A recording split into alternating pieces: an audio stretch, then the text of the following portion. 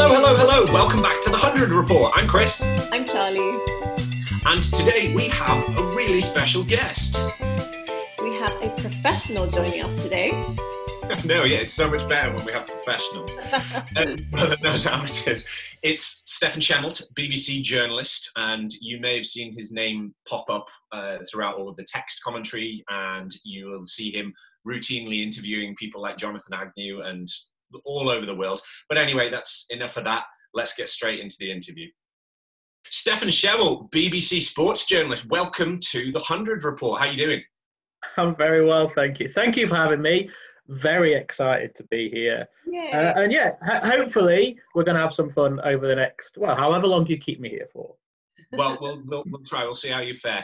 I've got to address the elephant in the room because we didn't go through managers or contacts or anything because we grew up together. Yeah, and if you tried to go through my manager, I suppose you would have had to ask my other half. She may think she's my manager, but yeah, I don't have one. So it would have been a very short conversation. So we never actually went to school together, though, did we? No, that's true. We bonded over a love of music and drinking. It has to be said. Festivals.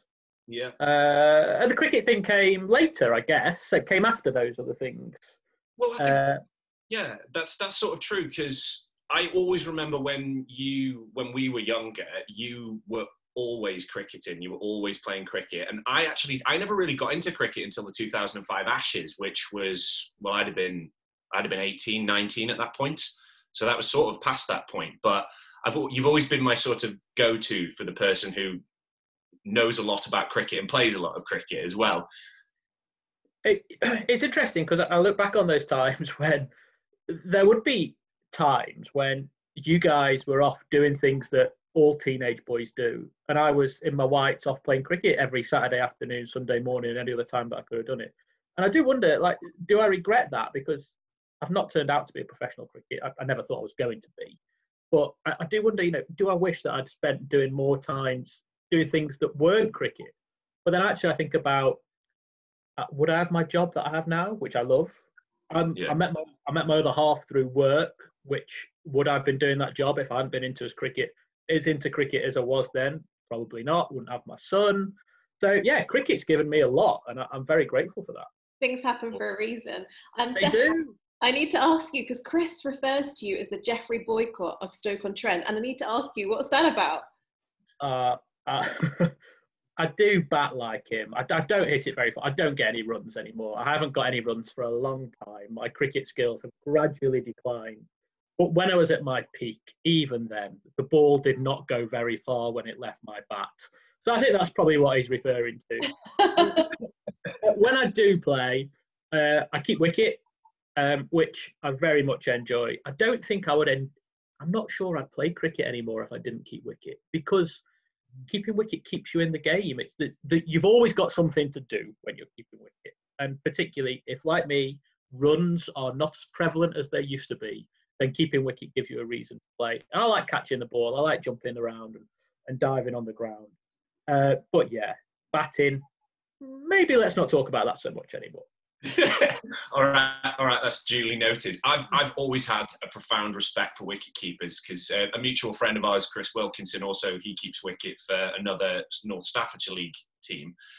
And sometimes if I've played like a sixes match with him or something like that, where you have to keep wicket to them, I'm dreadful. I'm so bad at keeping wicket because if I've ever played, I usually bats, usually 11. If there was a spot lower, that's usually where I bat and bowl. And if you ever ask me to keep wicket or ask me to field in the deep, it's a non-starter. You might as well just not bother.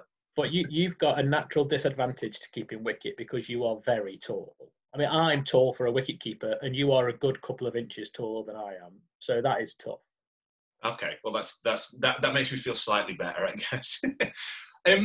I think it'd be very interesting for the listeners and for me actually to understand how you got into the job that you do and getting into sports journalism. And yeah, could you sort of walk us through how you got there? Blind luck. A lot of it is blind luck. So I guess, as we've touched on, it was always cricket for me, and I always wanted to do something in cricket. And so after I finished university when I was 21, I went off to Australia to actually coach in Sydney for a little while. I coached at a school for one winter. During the winter in 2006-07, when England lost 5-0 in the Ashes the first time. Well, the first time most recently anyway. So I was a cricket coach in Australia whilst England were getting beaten all the way around Australia, which was fun. And before then, I'd sort of dabbled in a little bit of student journalism, actually written about music.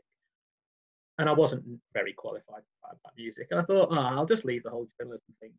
But whilst I was in Australia and England were there, and I was at a test match in Brisbane, and I looked at the press box, and I thought, I'll tell you what, that looks like a good job to get paid to watch cricket. So I wondered how I could get into it. And not long afterwards, the BBC advertised for work experience placements. They were going to put someone to do work experience in every local radio station around the country. There's 40 of them. Whilst I was still in Australia, I applied. When I come back, I had an interview. I got it. And that's pretty much it. That's it. Everything went from there. So I did a little bit of broadcasting at Radio Stoke. Then I fell into the writing. Gradually moved around in different parts of the BBC to the point where I found myself doing what I do now, which is writing about cricket 90% of my time, and also dabbling in a little bit of broadcasting as well, be that reporting or interviewing or commentating. So yeah, a lot of it was being in the right place at the right time. It's so funny because I remember usually when you were doing, I think it was when you were doing a particular test series and you were doing the live commentary for it. There was a few of us from back home who were always trying to get one of our questions on, and we thought, we've got an in here. But I think that it must be strange, because if you're answering all of these questions, I'd imagine you get thousands of them every time that they come through, and it's difficult to filter. And it's not always you reading them either. So if you've got your head down, concentrating on the action, more often than not, there'll be someone else looking at things like Twitter and text messages and emails and pushing them through to you, to then where you might answer, or you might ignore them, or you might bounce off them and throw a question back or whatever. So yeah, if anyone has ever read the BBC Sports live text page, there'll always just be one name at the top, but that's a little bit misleading because there are lots of little people. Not little people, we all do the same job, we share the jobs around, but there are lots of people beavering away in the background to make it happen. Right. I definitely heard you recently interview Jonathan Agnew, who's one of my all-time favourites. I love listening to him. He's got the most beautiful quality voice. I love listening to what he has to say. Do you enjoy interviewing him? Yeah, so I guess is obviously, he's the voice of TMS, he's the BBC cricket correspondent. I talk to him pretty often on different things, and yeah, I mean, he is the cricket radio broadcaster, isn't he? Yeah. Obviously, he had a fine playing career himself, played for England, but he gave up at a relatively young age. I think he was 30 when he retired, and moved into journalism. He did some writing, and then he became BBC cricket correspondent relatively quickly.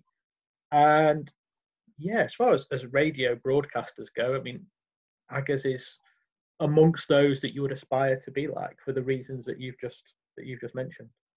And I have to ask you about last summer, because you were lucky enough to be a part of, I think, both of the home test series, one in Manchester and the other in the Rose Bowl. You're part of the biosecure bubble. How was it to be a part of it? What was it to experience? It must have been very bizarre. I enjoyed it. I did enjoy it because there are a few reasons. Some are very mundane and practical as to why I enjoyed it, and others are slightly more obvious. So straight away, you're waking up on a cricket ground. You've got a hotel room that overlooks the test match. That's fantastic. But there are also practical benefits to that as well. So when you are normally covering a test match around either the UK or around the world, test match cricket grounds aren't normally placed in the best location. So take Southampton as an example. There is one road in and there is one road out. And if that road gets clogged up, hard to get where you're going to, which is ordinarily a city centre hotel. So more often than not, you wake up first thing in the morning, you shovel down some breakfast, you get to the ground as quick as you can. Afterwards, if you're writing, you might be at the ground for 2 hours after players finished. Then you get yourself back into the city, you try and find some dinner, and it's bedtime. The best thing about being or staying in a hotel on a cricket ground, I can roll out of bed 5 minutes before play. I can watch the first session in my boxer shorts if I like. It's amazing. Of course you didn't, because you're far too professional for that. Obviously not. No, of course I didn't. But and also, I think we'll talk a little bit more about biosecure bubbles and things later on. But I personally found them okay, and the journalists, we were allowed to leave in between test matches. So from that point of view, there wasn't a great deal different from how much time, say, I would spend away from home, or like I said, in some ways it was better. Everything that I needed to cover a test match was there on site. Some people were frustrated that they couldn't go off and have dinner in a different restaurant or go to a different bar. It didn't really bother me. But for the players, I can imagine it would have been much more restrictive, because they were staying there in between matches. They were living, training, playing in the same place. They couldn't get away from cricket. And so I can understand why they would have found it harder than my sort of very basic pleasures from it. It's interesting that you talk about biosecure bubbles, because that's obviously one of the things that came up, the idea of people rotating in and out and being in that biosecure bubble and how stressful it can be.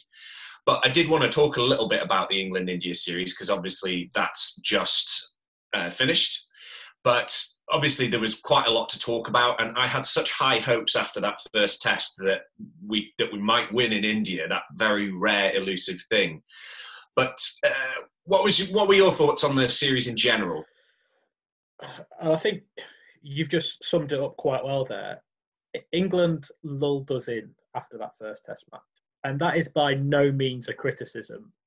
They just inflated expectations that were never really realistic. So if you take the winter as a whole, if I'd said to you on January the 2nd, when England flew to Sri Lanka, they'll win in Sri Lanka 2-0 and they'll lose in India 3-1, we'd have probably gone, that's about right. That's pretty respectable, actually. I'll take that as a winter's result. And you're right, when they did outplay India in that first test, there was that thought of, could England do something special here? But even if you put aside everything else that's gone with this winter and the rest of the rotation and all those sorts of things, the fact remains that India are better in Indian conditions. And that first test wasn't proper Indian conditions. It was a flat pitch. England won the toss, they cashed in. In test 2, 3 and 4, when the ball turned, India were vastly superior. Because they are vastly superior, they have better spinners and their batsmen play spin bowling better. I'm not saying that's an excuse, but it is a fact. Mm-hmm. And then the rest of the rotation thing, well, you come back to, did England give themselves the best chance? That is certainly up for debate. Would it have changed the result? I doubt it. Yeah, it's sort of along the same lines that I was thinking. And one of the things that kept coming up, because I spend a lot of time on Twitter, I'm always talking cricket, this, that and the other. It got quite tasty after the second test. There was a lot of bordering on aggression with one another about the state of the pitch and the idea that the second test in particular was an unfit pitch for a test match. But what were your thoughts about the pitches in general, and do you think there's any merit to talking about the quality of the pitches? I think the first thing to say is that these views will probably come along national lines. People have quite trenchant views, and any sort of suggestion of skullduggery or whatever is very sensitive. It's like ball tampering. You know, these are almost cricketing taboos, really. And if India did choose to play on pitches that suited them, firstly, there is no problem with that. I'm sure that when India come to England later on this summer, there will be green pitches that nip around where England will have the ascendancy. Mm. And the other thing to look at, it's actually quite a big compliment to England because in that first test, when the pitch was flat, when the spinners didn't have quite so much influence, England won. Yeah. And that is the second defeat in 38 home test matches for India, going back to the start of 2013. They were faced with the prospect of losing their proud home record and not reaching the World Test Championship final. So they reverted to type. They went back to what they knew, and they beat England. But don't forget, England had chances to win certainly the third and fourth test matches. Halfway through the third test, when the scores were relatively level after the first innings, England had a chance and they got bowled out. At tea on the second day of the fourth test, India were about 60 behind with 6 first innings wickets down.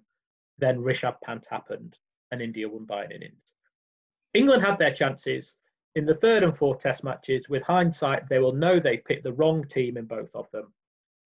But you'll still come back to this.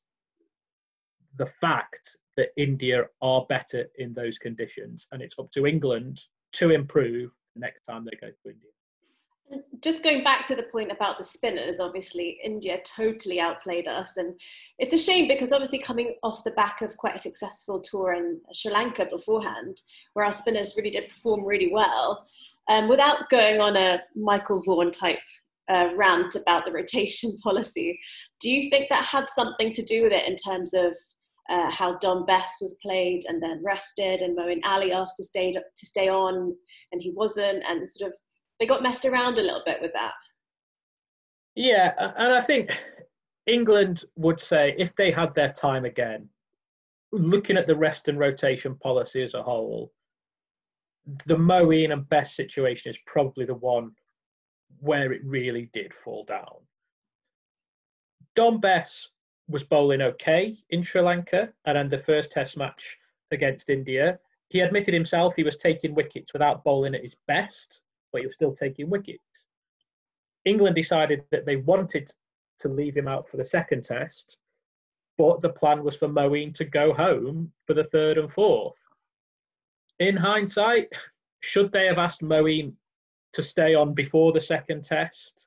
And if he said no, not pick him for the second test? Probably. But they just got themselves into a little bit of a muddle. And then afterwards, in the third test, when, as we found out, the pitches were really suiting the spin bowlers, and England went in with 3 pace bowlers expecting the pink ball to nip around. They didn't pick Bess then. They went back to him for the fourth test, and he was clearly not at his best, short on confidence. Everyone who could see that could see he was struggling. So that is a situation that they are going to have to manage from now on to get Dom Bess back to the best he can be. Sure, for sure. You mentioned Rishabh Pant. From a wicketkeeper's perspective, and not just that, from just a cricketing perspective, he's certainly somebody or a player that I've been aware of, obviously, through the IPL. And, since the days of Dhoni, they've been looking for a wicketkeeper to replace somebody of Dhoni's calibre. How do you feel about Rishabh Pant and his prospects as a future player for India in general? Very hard not to be excited about watching him play. I think I remember the first time I saw him was when India toured here in 2018. His wicket-keeping was awful. It was like he had 2 dustbin lids attached to his hands. He didn't look like he was going to catch anything. But he got a very good 100 in the last test match at the Oval. And it was obvious he could bat. The question marks were over his keeping. And they've actually been the dilemma that India have been wrestling with. They've got, since Dhoni retired, they've had a very good wicketkeeper in Wriddhiman Saha, who I think is about 36 now, but widely accepted as one of the best wicketkeepers in the world. This is almost a Ben Foakes, Joss Butler debate, really. Saha, fantastic wicketkeeper, more than capable batsman. He's opened the batting in the IPL and he's got runs. But Rishabh Pant, this explosive batsman who had the advantage from that point of view. It was Saha who began the series in Australia that India won. Rishabh Pant was out of the side then. I think he was in and out throughout those 4 test matches before he came back and played a really important innings in their victory at Brisbane. And then he's just electrified us, hasn't he, in this series? And that 100 in the fourth test was you just really want it to be a taste of what's to come. And you've seen comparisons with Gilchrist. Yeah. I don't know about that yet. But to reverse sweep Jimmy Anderson over the slips for 4 is not only astonishing, it's audacious as well. To be able to do that is just fantastic. So who won't be excited about seeing Rishabh Pant walk to the middle? And you saw Jimmy Anderson's reaction as well, and he didn't know where to look. He was impressed himself, clearly. And Rishabh Pant was almost playing a white ball game there. He was going for sixes, his strike rate was incredible. And I have to say, Washington Sundar looked really fantastic as well.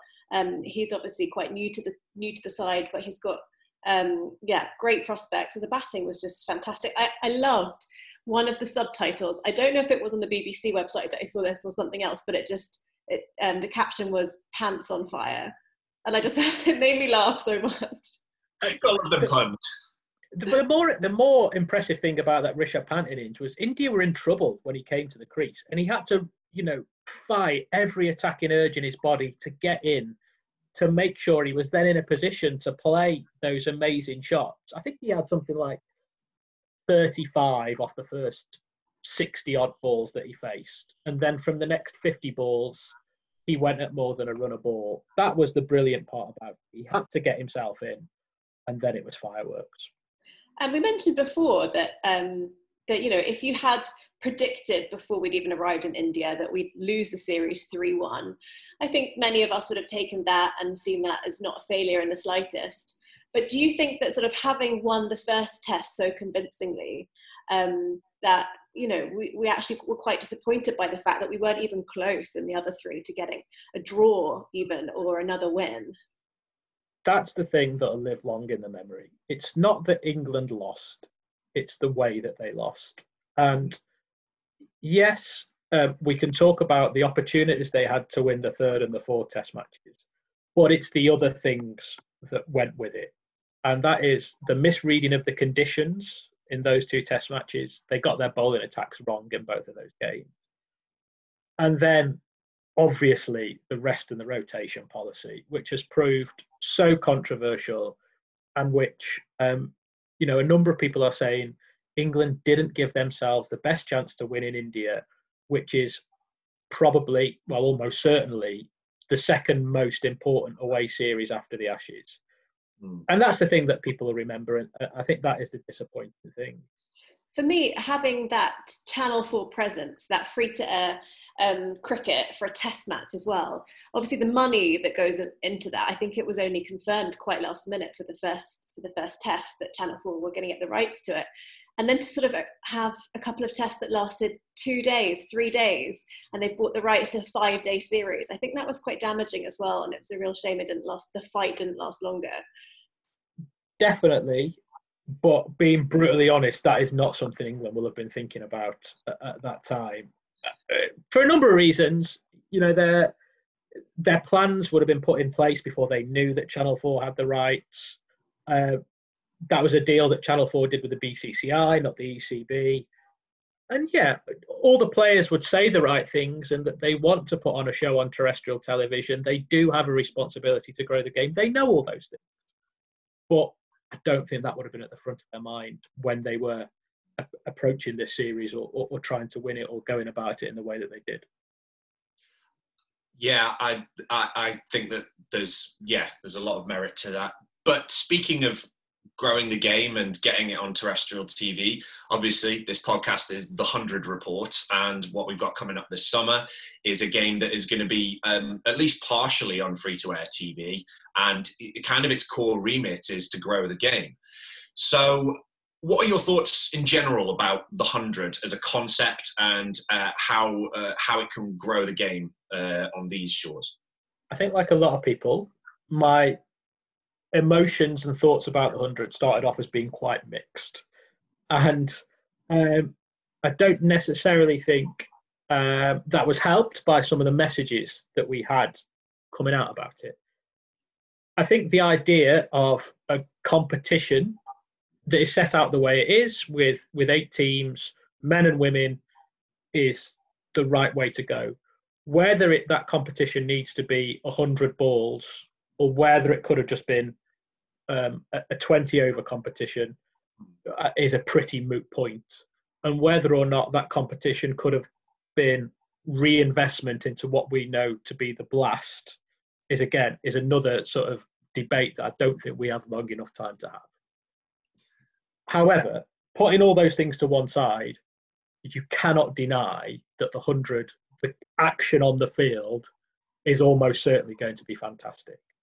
And the product that we see, and it sort of hit home for me watching the Big Bash League over the English winter, because I think it was not necessarily the success of the IPL, but certainly what people in England saw could be achieved through the Big Bash that really whetted the appetite for the sort of thing that we're going to see in the 100.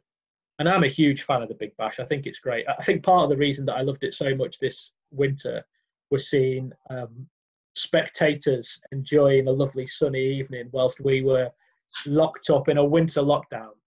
But it just made me realise that, you know what, if just a small part of that can be captured for the 100, and you go down the rosters of the 8 teams, they're fantastic.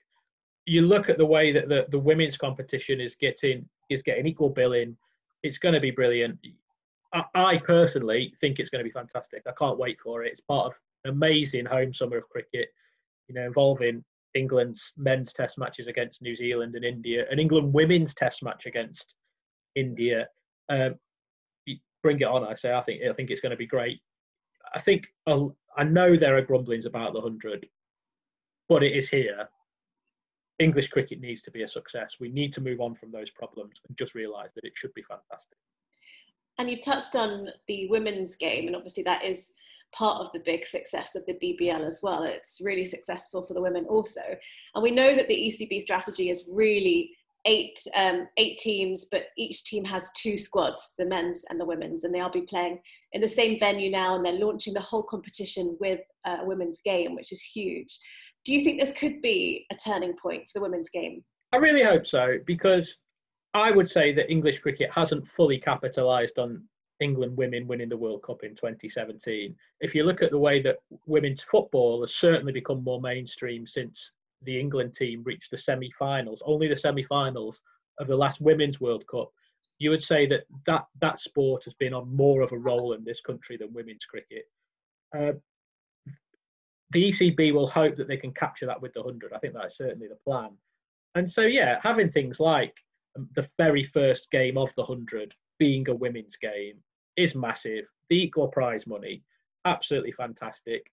And the names that they are managing to attract to the 100, Meg Lanning, Elise Perry, Deandra Dottin, Stefani Taylor, along with all those fantastic England players, the women's competition will be, should be just as intriguing and interesting and explosive as the men's.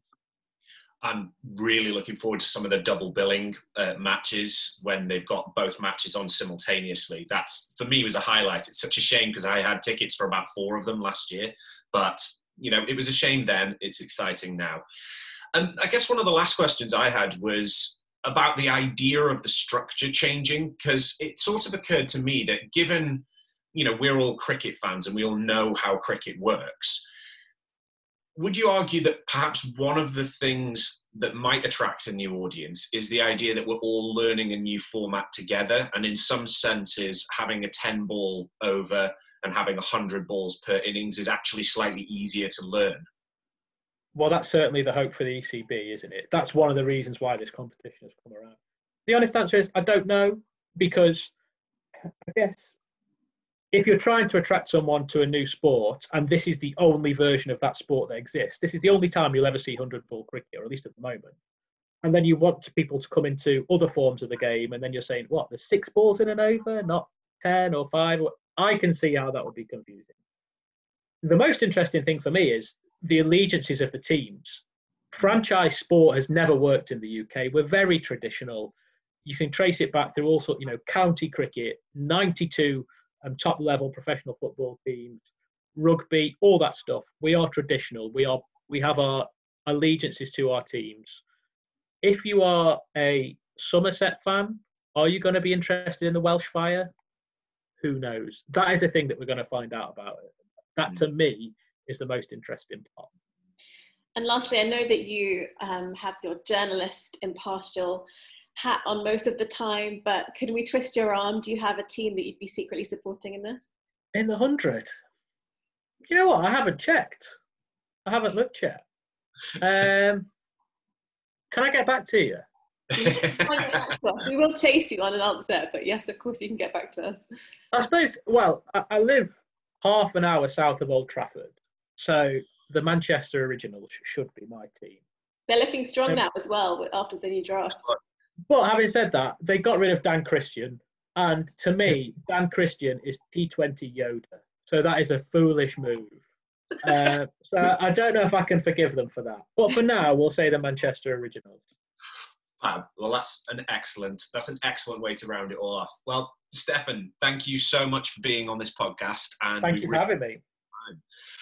So, as ever, to all of our listeners, thank you for listening in and joining us. If you want to subscribe, we're on YouTube at The 100 Report. If you want to follow our socials, we are on Instagram at The 100 Report. We are on Twitter at 100 Report. And please do send us all your questions and comments. We love hearing from you. But thank you once again, and we'll be in touch.